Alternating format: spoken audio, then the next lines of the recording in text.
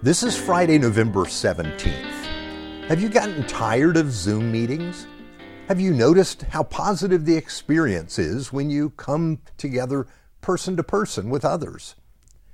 I remember hearing a TED Talk. By the way, that stands for Technology, Entertainment, and Design. And there are talks that they plan all over the world.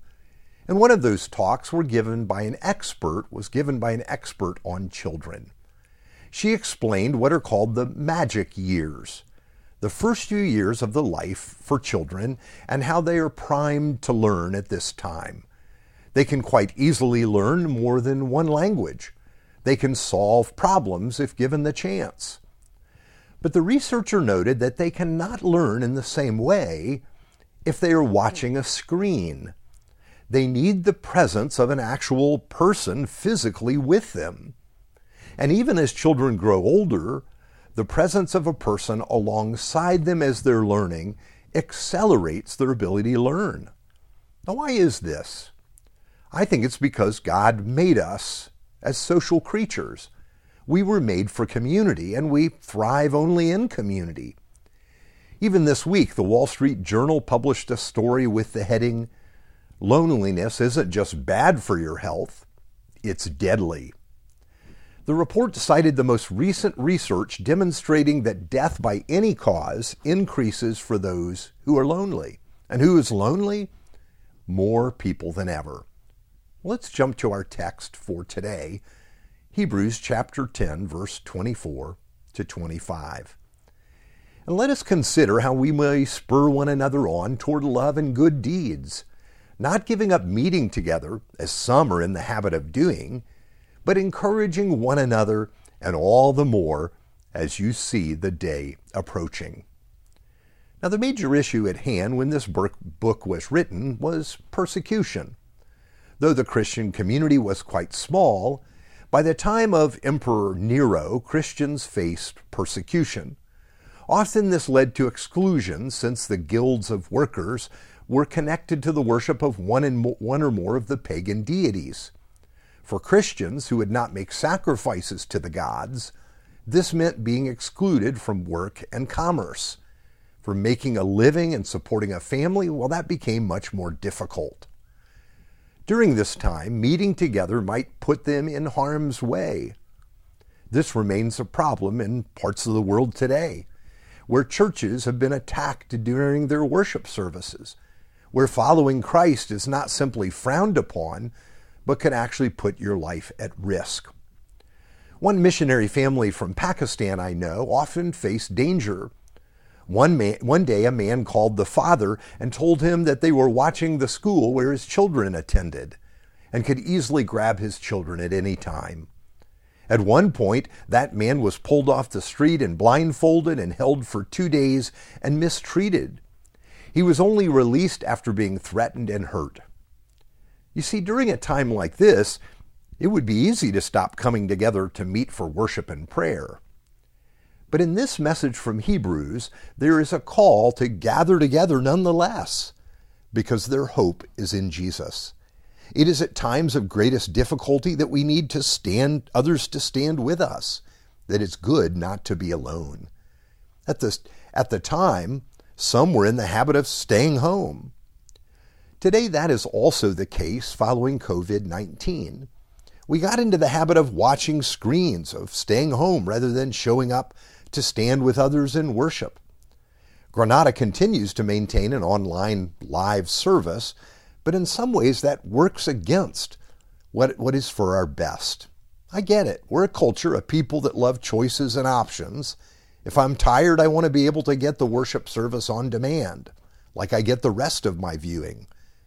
But growth in Christ, walking with Jesus, requires me to live in community with others. I cannot do that on my own. This letter to the Hebrews captures this well. The 3 "let us" statements are a call to the community of followers of Jesus. Think about it for this moment. They did not see their faith as an individual enterprise, but as a family one, a national one. They understood God calling together a community to walk in His truth. The core statement of the Jewish faith is this: Hear, O Israel, the Lord our God, the Lord is one. God's call was to a people, a nation, really. Now, in our day and place and time, the importance of the individual has eclipsed the importance of the community almost entirely.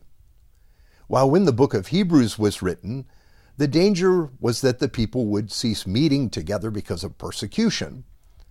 But the reason today is we feel little need for the community, even though we have that need. We purchase our groceries at the store. These foods have been produced who knows where, and by farmers we've never met, and packaged for our enjoyment. For the sake of efficiency and low prices, we have outsourced the work and lost connection to the land and the people who produce what we enjoy. Our kids have no idea where it's all coming from and all that is required to bring it all to our door. But behind these practices, it is clear we must rely on other people. This is also true spiritually.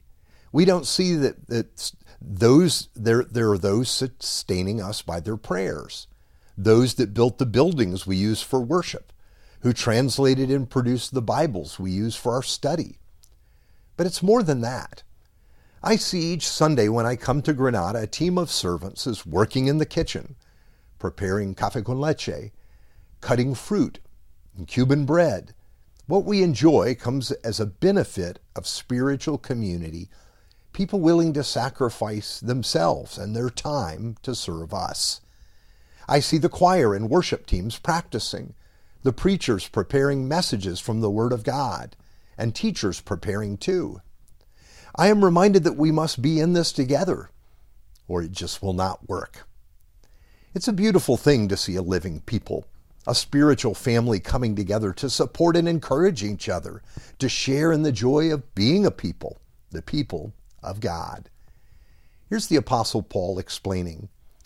You are a chosen people, a royal priesthood, a holy nation, God's special possession, that you may declare the praises of him who called you out of darkness into his wonderful light. Once you were not a people, but now you are the people of God. Once you had not received mercy, but now you have received mercy. Isn't that beautiful description? 1 Peter chapter 2, verse 9 to 10, of us as a people, a spiritual community, of us as a nation. Now, of course, we have no homeland here on earth. We're a scattered people, but we are the people of God nonetheless. So let's not neglect the coming together for worship, for encouragement, for mutual support, and for the sharing of joy. Let's pray. Lord God, thank you for not leaving us alone. You have provided to us your Holy Spirit to lead us into truth, to help us, and to encourage us. You've also provided brothers and sisters to walk with us so that we would not walk alone. Help us to be grateful for these gifts of your grace, for we pray in your name.